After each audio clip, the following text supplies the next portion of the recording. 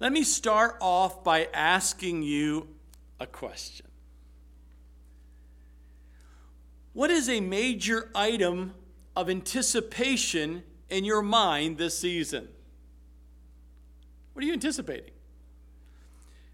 That special gift you kind of subtly let someone know who knows you to make sure you get your special little gift? Is that what you're anticipating? For some of you, you can't wait. You can't anticipate. You can't wait. You can't anticipate. You went out and Amazoned that and got that delivered to you already. But is it the gift from a loved one that you're anticipating? How about a new job?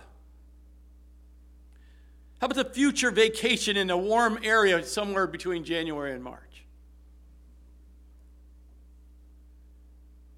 How about a possible new relationship? How about eating more of those cookies that are such goodness? Or maybe you're hoping that the cookies will be gone soon so you don't have to continue to look at those cookies.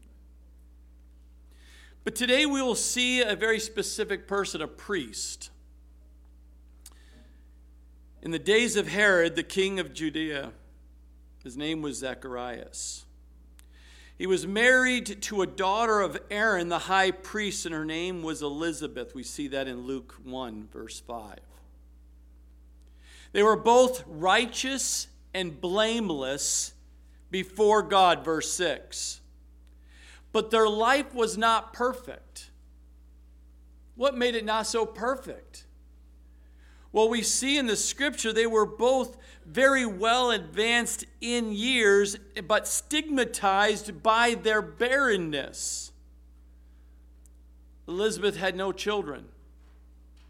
They didn't have children. They didn't have grandchildren by this age. We see that in verse 7. Their whole life, they had a major anticipation that they were to have children. And in those days, if you didn't have children, you were looked down upon.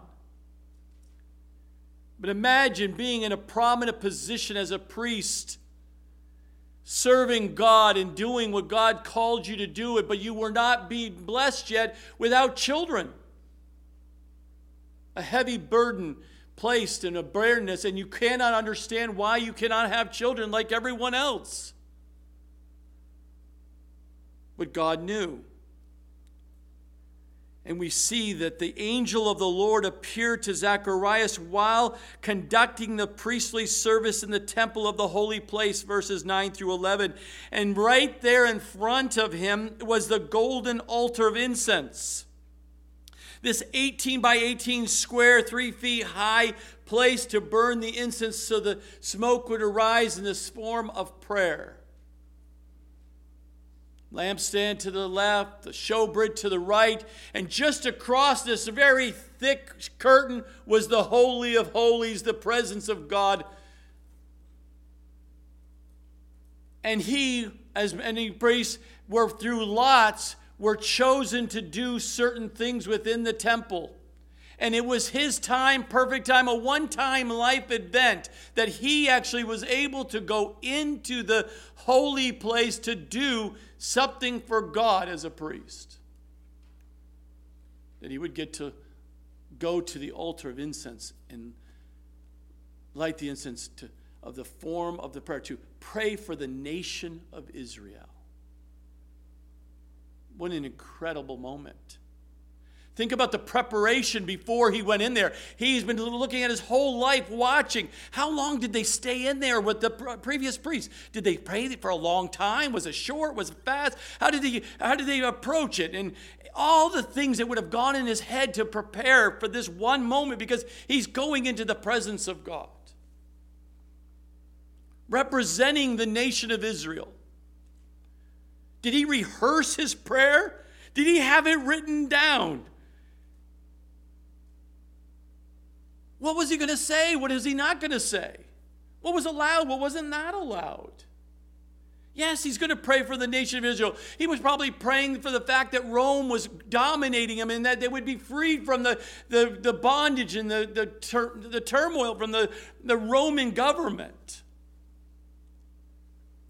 Maybe he was praying for the Messiah that was promised, that was anticipated. The anticipation of the Savior. Was he praying that the Messiah would come so they could free Israel from this captivity of Rome? Would he take this opportunity, one lifetime moment, only going to happen in his lifetime once? Would he take the risk of praying for personal prayer? Would he lift up, God, I've got a few personal things I want to add at the very end of my little prayer because I'm hoping you're hearing me here. Did he pray for a child? I would have to say, after I study the scriptures, I don't believe that was one of his prayers, to pray for a child. Why? Because we see in the scripture that as he's praying, as he's looking in the connection of this burning incense in front of him, the prayer might seem so strange to some. But we see in the scripture that this burning incense is a strong picture of prayer, Psalm 141:2. Revelation 5:8. So it's for us today, it maybe seems strange to go in and go to this altar and do incense. But at that time, that is a form of what God called to show the praying and the prayers of the nation to Israel to him. But while he's there praying, and whatever he was praying for, he knew who he was praying to. That he knew. He knew exactly the holy God he was praying to.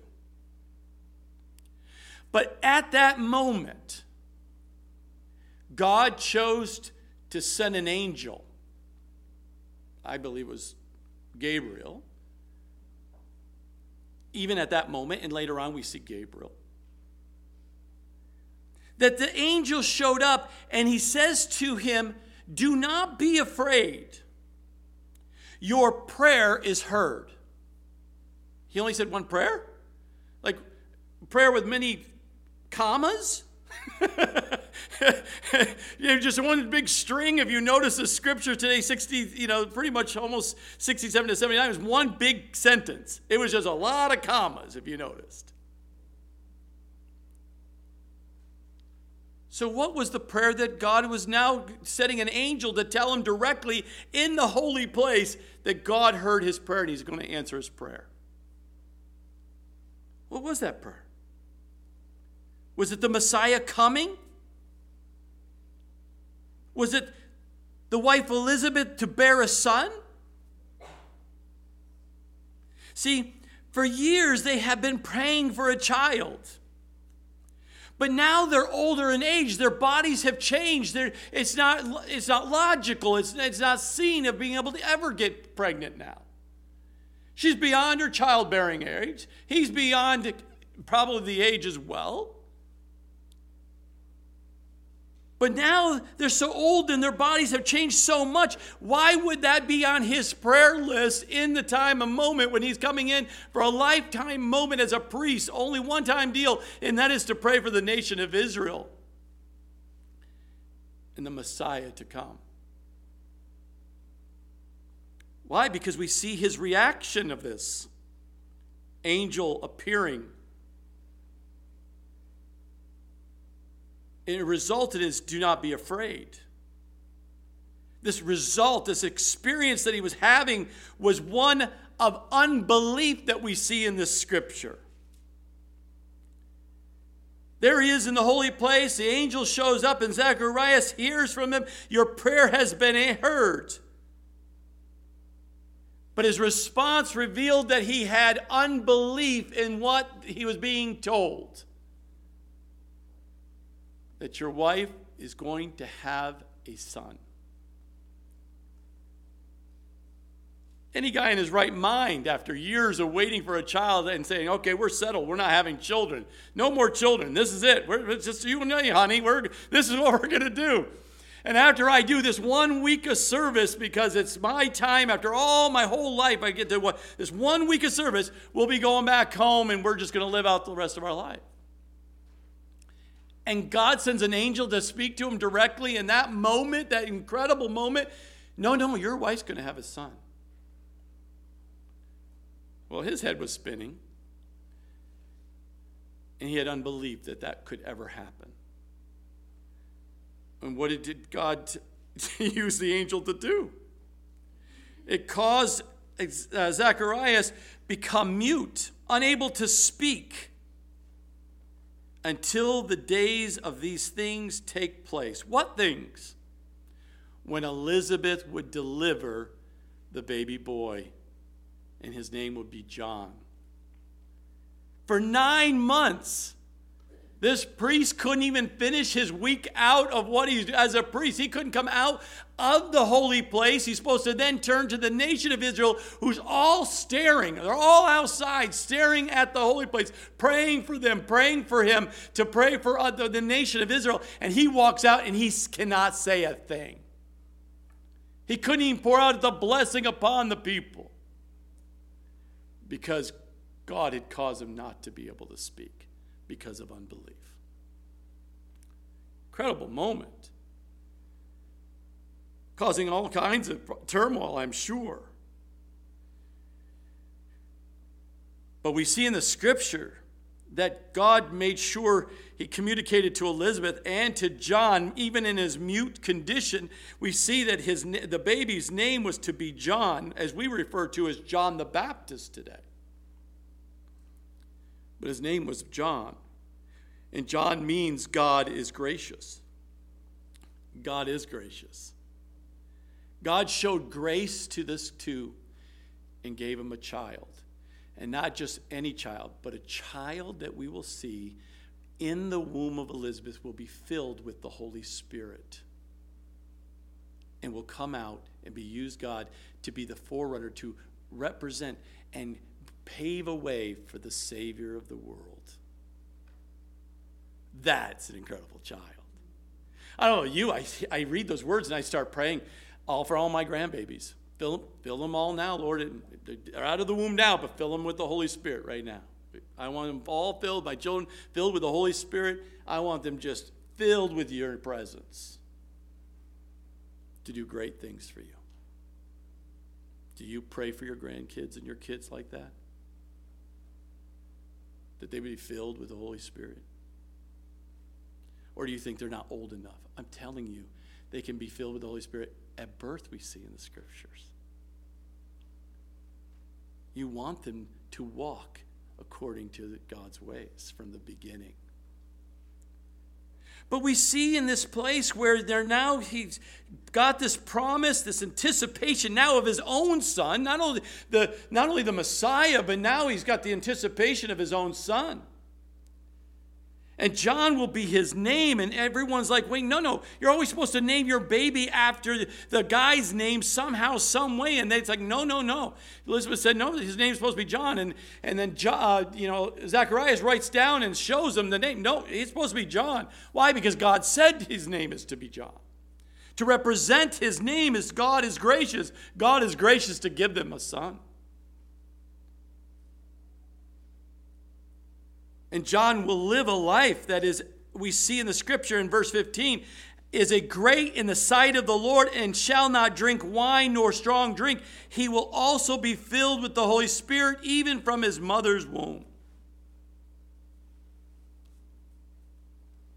Incredible. But we also see in verse 17 of chapter 1, John will also go before God in the spirit and the power of Elijah. See, if you don't know, this is the very first time that God speaks for 400 years since Malachi was the last word spoken. If you go back and read later today, Malachi chapter 4, specifically verse 5.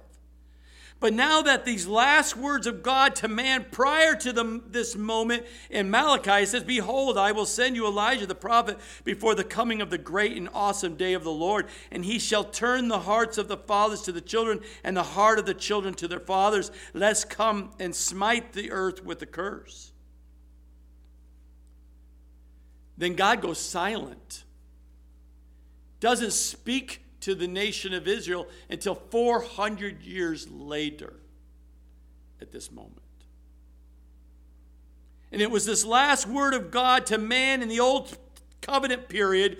Prior to the angel meeting Zacharias, there was an altar of incense of the Lord, and that prayer was answered. Which was the last promise of the Old Testament.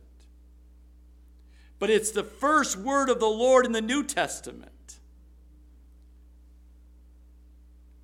which is the fulfillment of this prophecy. The fulfillment of the prophecy of the anticipation of the Savior that God had promised so long ago from the very beginning of time, which is about to take place as the child will be born and will go forth in the spirit and the power of Elijah. In verse 19, as Zacharias filled with unbelief, how can I know this? How can I believe this is what that means? I'm an old man. My wife is an old woman.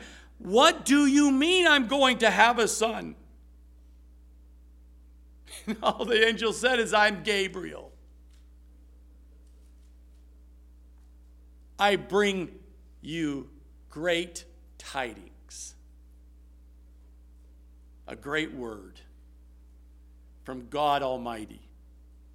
I'm just a messenger. I can say, I'm an angel. I'm just a messenger. Don't shoot me. I'm just a messenger for God. Why are you coming to attack me? Or why are you not? You think I'm just going to show up for no reason? I do what God's will is. See, the last appearance of Gabriel, if you want to know that, just for your knowledge's sake, to our knowledge on earth, the last time we see Gabriel was at about 500 years prior to this particular event, when Gabriel appeared to the prophet Daniel. And you'll see that in Daniel chapter 9. And gave to Daniel one of the clearest prophecies concerning the time of the coming of the Messiah there in Daniel. It would appear He's a God of order, and he always has reasons and purpose and a calling of using even the angel for a particular purpose. And it looks like Gabriel's was the one that was used by God to set in order the things of the universe, to oversee and charge of the details of the announcement of his son coming to earth. It seems to be Gabriel was the one responsible for that. But we pick here and back up, or we should pick up here in Luke chapter 1, verse 67. And it says, now his father Zacharias was filled with the Holy Spirit and prophesied, saying, the anticipation of the Savior, the announcement that he's going to have a son, that his son was going to be used by God to bring the announcement and the glory of and focus and purpose of the Messiah coming. Jesus Christ himself, God in the flesh. And we see that Zacharias was filled with the presence of God, the Holy Spirit, and he prophesied what would happen. The prophetic voice of the Lord had been silenced for 400 years. Now it's going to speak. Because God spoke through an angel Gabriel, we see in Luke. God spoke through Elizabeth in Luke chapter 1, verses 41 and 42.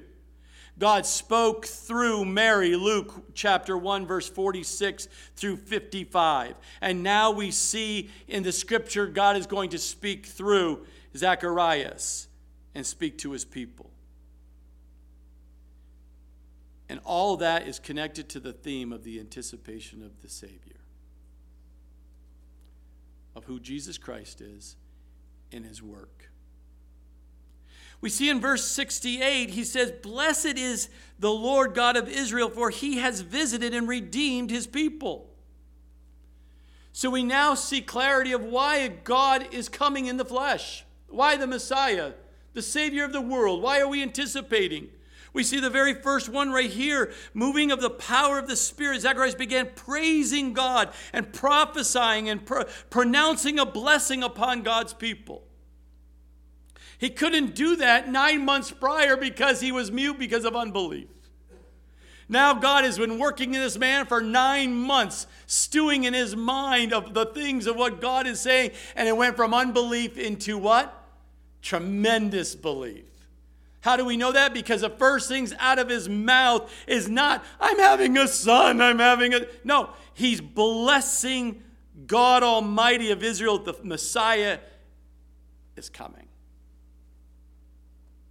It was all about God. That's why you know he was filled with the Holy Spirit, because it wasn't about him, it was about God. We know this truly inspired prophecy, because of the focus of this prophecy, was on the unborn Jesus and not on Zacharias, his new son. Zacharias blessed God with the fact that God had visited his people. Jesus Christ is God. It's manifested in the flesh through the inspiration of the Holy Spirit as he's prophesying to the people. The first declaration that God, the Lord God of Israel, visited his people. Our God is coming to us to see us. We see it so clearly in John. In the beginning was the Word, and the Word was with God. And the Word was God. We jump down to verse 14 of chapter 1. And he was the beginning of God. It was in the beginning with God. And the Word became flesh and dwelt among us. Those are very important verses to remember. And what he's prophesying would take place, that took place. The word redeem here is Jesus is coming, the Messiah is coming, the anticipation of the Savior is going to come visit you and I, and he's going to redeem his people. The word redeem means to set free by paying the price for the sin. To release a prisoner is what it means, or to liberate a slave from bondage. He's come to set you free. Jesus Christ came to earth to bring deliverance to the captives, Luke chapter 4, verse 18. Salvation to people in bondage and sin and death. Christ the Savior paid the price necessary for redemption. A price that you and I cannot pay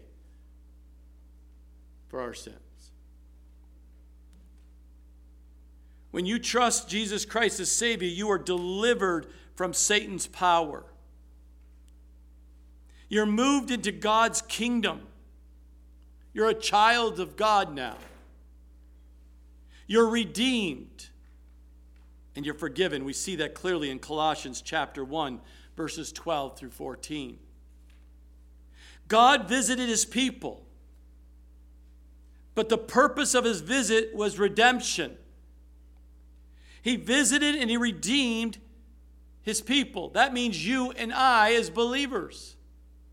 Jesus is announcing his purpose. He's declaring, for the Son of Man has come to seek and to save that was lost, Luke 19:10. What caused us to be lost? Our sin. We've been separated. And God had made a way to bring us back. See, redemption, the purpose of the coming of Christ, the Lord has raised up a power of salvation. We see in the scripture in verse 69, he says, and has raised up a horn of salvation for us in the house of his servant David. The horn represents power in the scripture. It always symbolic of power. So the Savior has raised up the power to salvation in the house of his servant David. Very specifically on a genealogical lineage of the Messiah would come through the lineage of David, King David himself. Paul said, I am not ashamed of the gospel of Jesus Christ. It is the power of God to salvation to those that believe, Romans 1:16. We see in Colossians 1, verse 18, for the message of the cross is foolish to those who are perishing, but to those who are being saved, it is the power of God. The power of God that can transform one's life. Oh, blessed be God, he says. He has visited his people. God has come to bring redemption to this world, this fallen world. To give power for salvation through the house of his servant David. Where did the Savior come from? Where did he do? Our Redeemer comes from heaven itself. But he came through the house of David, we see here in verse 69, who was also a great conqueror. But God had promised that the Savior would be a Jew. We see that in Genesis chapter 12, verses 1 through 3. We also know in Genesis 49:10 that he would come through the tribe of Judah. That's what was prophesied. It would be through the family of David, 2 Samuel chapter 7, verses 12 through 16, also prophesied. He would be born in David's city called Bethlehem. We see that in Micah chapter 5, verse 2. Again, prophesied. But he also would be born of a virgin. We know her name is Mary. We see that Luke 1:27, who is also through the lineage of David. And the stepfather, the one who was a role model, but not his father, was Joseph. We see in Matthew 1:20, also belonged to David's lineage. All of this prophesied, all of this orchestrated by God Almighty himself. And all of it is true and came true. Verse 70, as he spoke by the mouth of his holy prophets who have been since the world began. So when did this anticipation of the Savior start? We see in the scripture, it started from the very beginning of the world.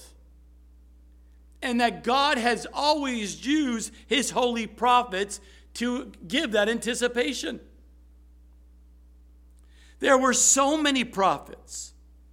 But they were all with one mouth. They were in unity of the anticipation of the Savior. It was all about the anticipation of the Savior. Right from the very beginning in Genesis. Recognizing that the prophecies concerning the Savior, concerning the Messiah, have been in existence from the beginning of man's existence. Right there in the garden.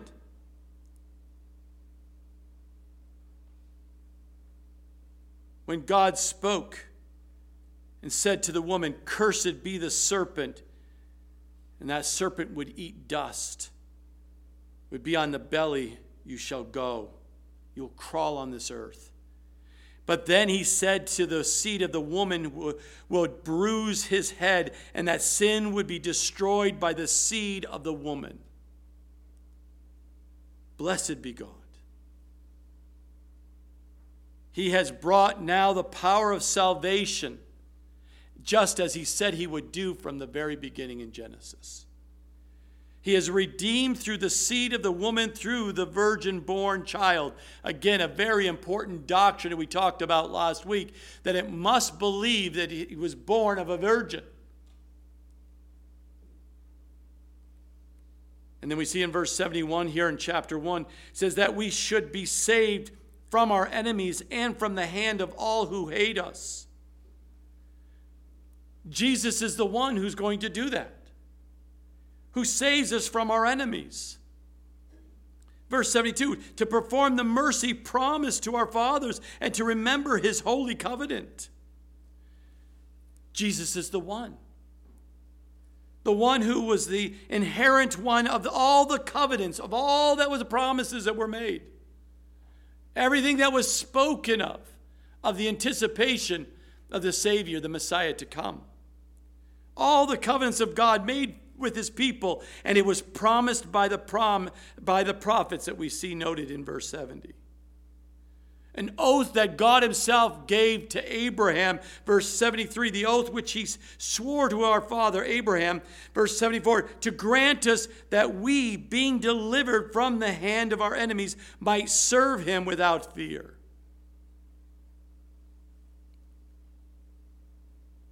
What an incredible prophecy. What an incredible promise that Zacharias was given to him to speak to the nation of Israel and to the world. That salvation is more than being saved from. Yes, God has delivered us from the hand of our enemy, but he has also saved us for the purpose that we might serve him without fear. That we can joyfully and gladly do every morning wake up and to serve our living God, the Savior of the world. Not with fear. Yes, with awe and wonder. But we get to serve our Savior with such joy and gladness. We see in verse 75, in holiness and righteousness before him all the days of our life. Remember, Zacharias didn't even know Jesus yet. Jesus hadn't been born yet. But he knew what God was telling him, and he believed it. He had been promised the Savior his whole life, especially as a priest and teaching it. His whole life he was anticipating based on the promise of what God had said. But Zacharias didn't even know Jesus yet, but he praised Jesus. He loved Jesus. He was passionate about Jesus because he had such anticipation of the Savior coming. We know so much more about Jesus than Zacharias did. Because we have the Word of God telling us and showing us and revealing of the fulfillment of the promises. We're not looking for a Savior to come. Our Savior did come. We're not looking to have for redemption. Redemption came. We're not looking for to be saved. Salvation is right in front of us. What we're anticipating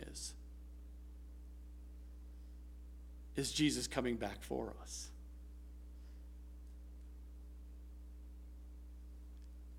That has not happened yet.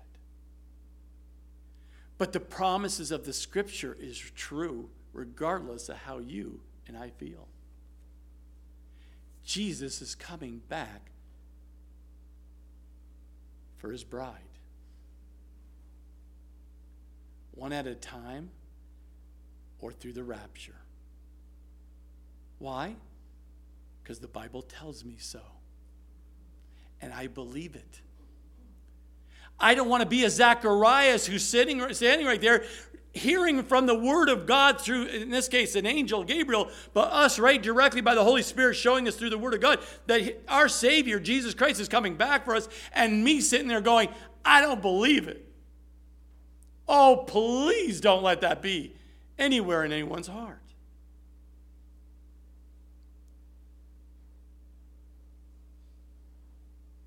We know so much more about Jesus than Zacharias did. But the question would be, what excuse can we come up with for our coldness or hardness of our hearts of not believing the Scripture? What hinders you from believing the Scripture, the Word of God? He sets us free. Not to do our own will. He set us free so that we can be doing his will. We're not in bondage any longer. We're freely to be able to serve him and enjoy the freedom we have in him, because he says right there, he says, in holiness and righteousness before him in all the days of our life. Are you?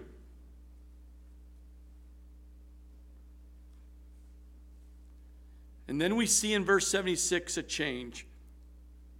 Now the focus comes off of Jesus and now on to John, to the child that God has blessed Zacharias and Elizabeth with. And he says in verse 76, "And you, child, will be called the prophet of the highest, for you will go before the face of the Lord to prepare his ways." Wow. Talk about responsibility. That's a heavy one. On the father, on the mother, of knowing this child is designed by God for this very specific purpose from birth. Whoo, talk about a heaviness. But after the initial focus on Jesus, the Holy Spirit then led Zacharias to speak about the anticipation of his newborn son, John, who will be revealing and paving a way and speaking of the anticipation of the Savior. That John the Baptist, as we call him, has a very specific place in God's great plan of salvation. John was a true prophet, we see here in the scripture. It says he's the prophet of the highest. Jesus said himself, all the prophets born before a woman, there isn't been a greater one than John. No greater prophet than John the Baptist. John had the unique calling to go before the face of the Lord to prepare his way. And we see in the scripture that he did. People were prepared for the first coming of Jesus through the ministry of John. So too I suggest today that people will be prepared for the Lord's second coming through the ministry of the church. You and I.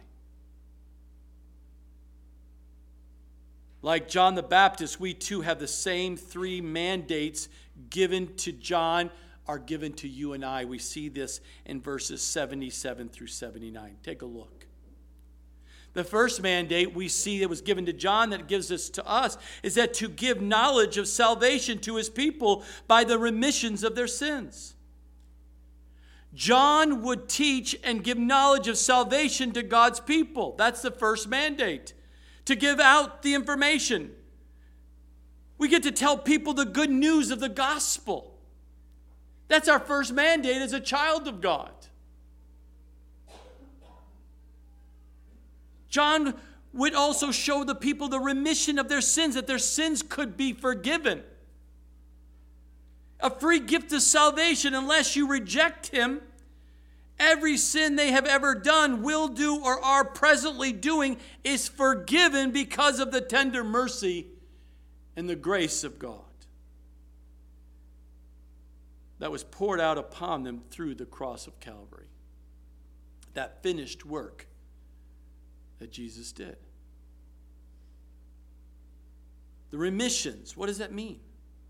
It means to forgive a debt. All of us are in debt to God because we have broken his law and we have failed to live up to his standards. We see that in Luke chapter 7, verses 40 through 50. All of us.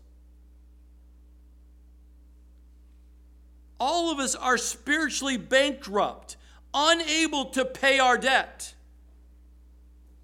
But Jesus came and paid that debt for you. We see that promise in Psalm 103:12 and John chapter 1, verse 29. A debt that you and I could not pay.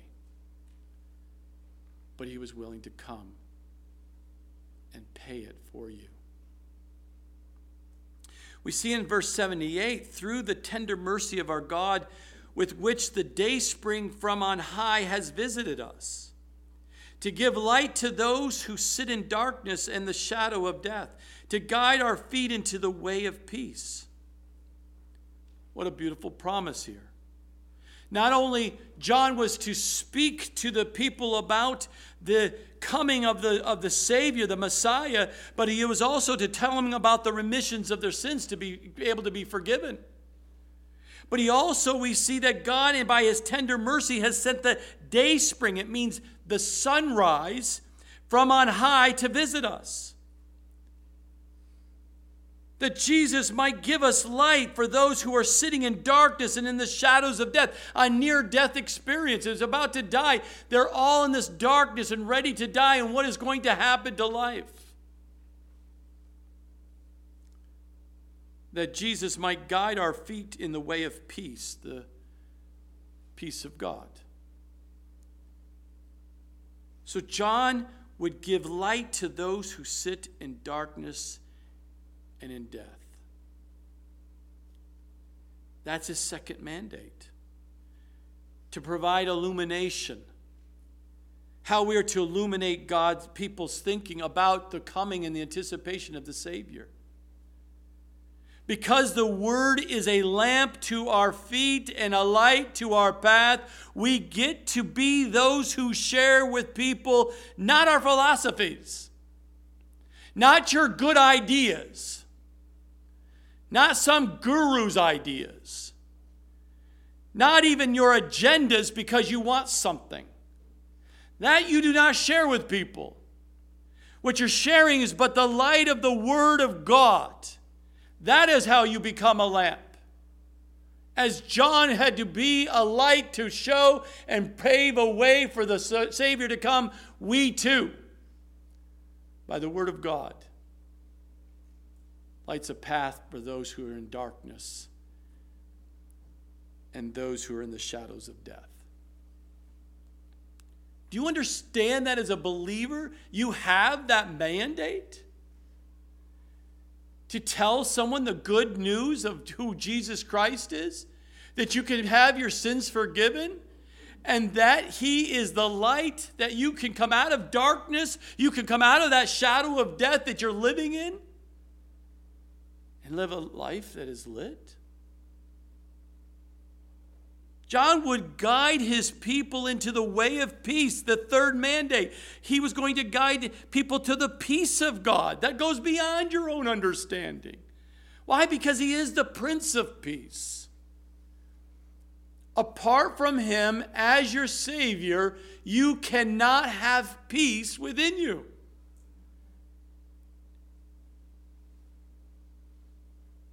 But, Pastor, I've got tremendous peace.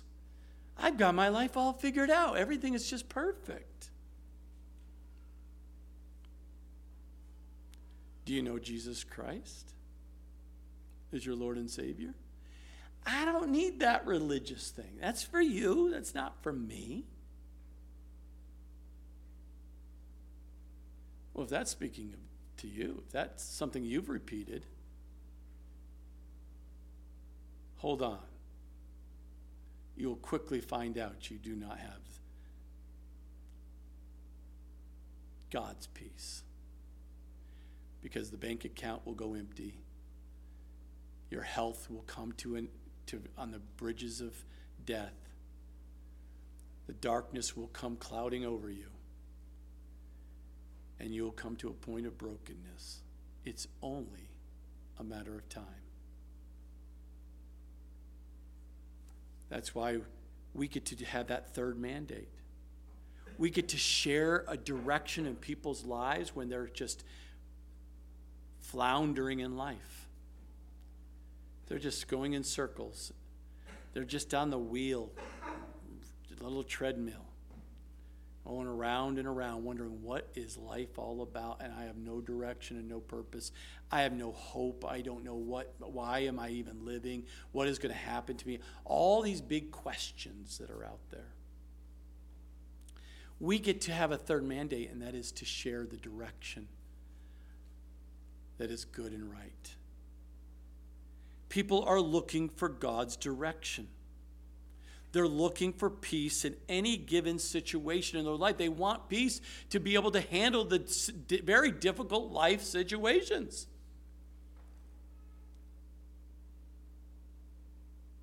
We get to simply to walk with the Lord, enjoy our relationship with the Lord, and follow the peace in our heart, which will tell you and I whether we're given direction, if it's safe or not safe. Don't go that way. There's no peace about that. I don't go that direction.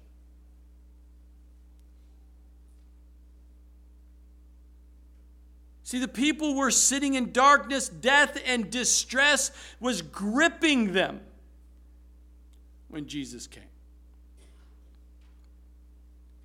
But he brought light and life and peace into your life. Do you remember the day of salvation? Do you remember when you got saved? That whole 100-pound of gorilla came off your back because you knew within that you have been forgiven of all your sins. And things started become clear, no longer dark and crazy.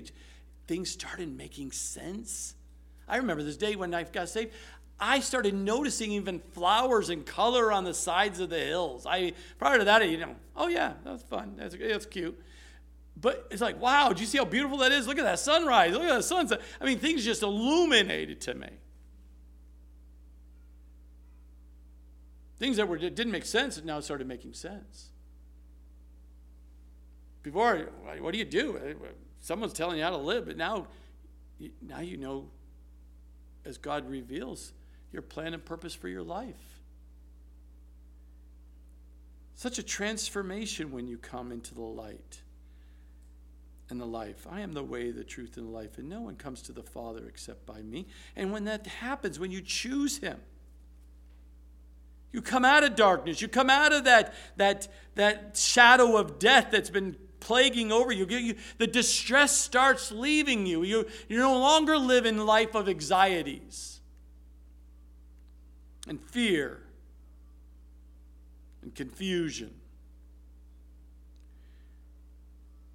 The light has drawn of a new day because of the tender mercies of God.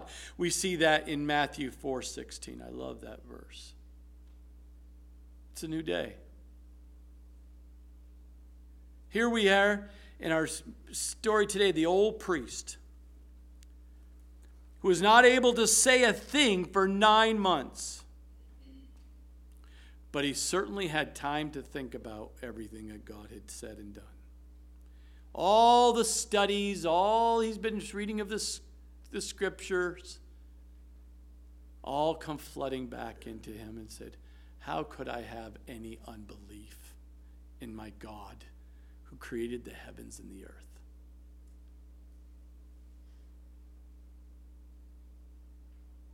He was well compensated for his silence, was he not? When he came out, and the first thing he had is a song that he started praising God. How joyful to know that his son was chosen by God to prepare the way for the Messiah. We see that in Isaiah 40, verses 1 through 3, and Malachi 3:1.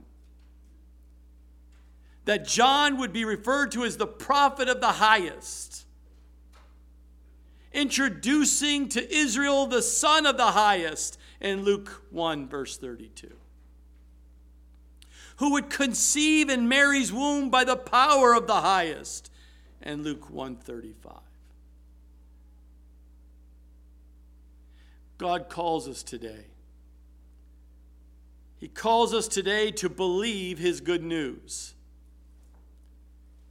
He calls us to believe when you do not, even when you do experience his joy and would praise him, you must come to that point in your walk with Christ that you experience his joy and experience and praise him with everything you have.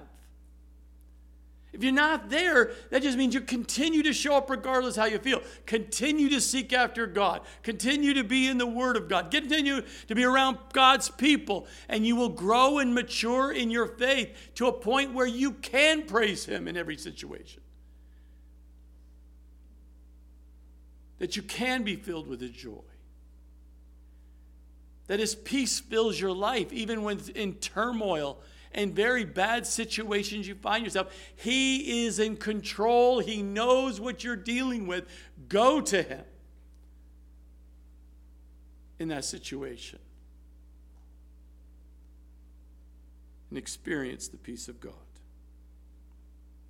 It's not enough for us to say that Jesus is a Savior.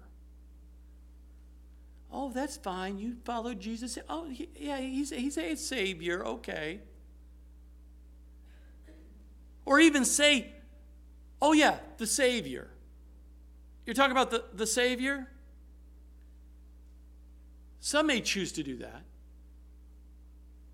But will you grow in your love for Christ to be like Mary, where we see in the scriptures in Luke 1:47?